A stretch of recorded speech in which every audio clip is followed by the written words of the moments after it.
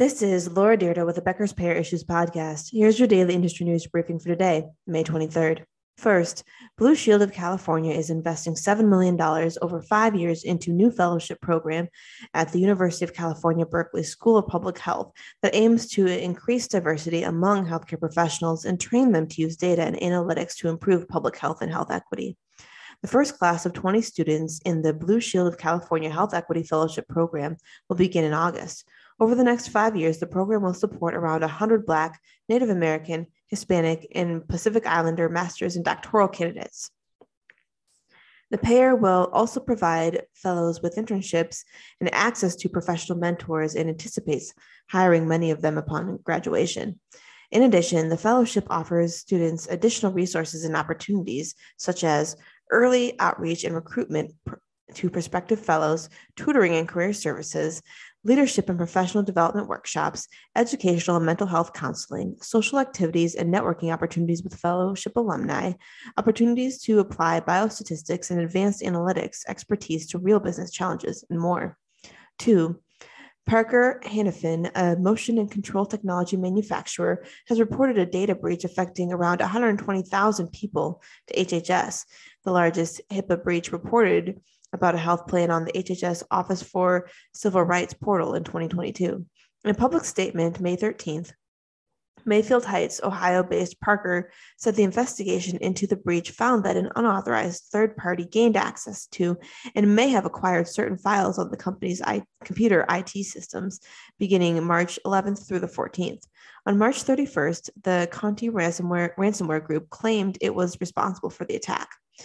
According to GovInfo Security, Parker said the affected files might include information related to current and former employees, their dependents, and members of Parker's group health plans, including plans sponsored by a company acquired by Parker. Potentially affecting information includes social security numbers, dates of birth, addresses, driver's license numbers, U.S. passport numbers, financial and banking accounts information, online account usernames and passwords, health insurance plan member ID numbers, and dates of coverage. For some individuals, the information also included dates of coverage, dates of service, provider names, claims information, and medical and clinical treatment information. In a March 14th filing with the Securities and Exchange Commission, Parker said that after it detected the breach, the company activated its incident response protocols, which included closing certain systems and an investigation of the incident. 3.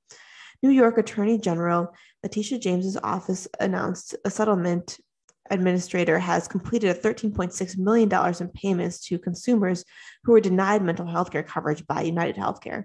The payments come from an agreement between Ms. James and United Healthcare over her federal lawsuit against the payer in August for illegally denying coverage for outpatient psychotherapy to thousands of members, according to a May 20th press release.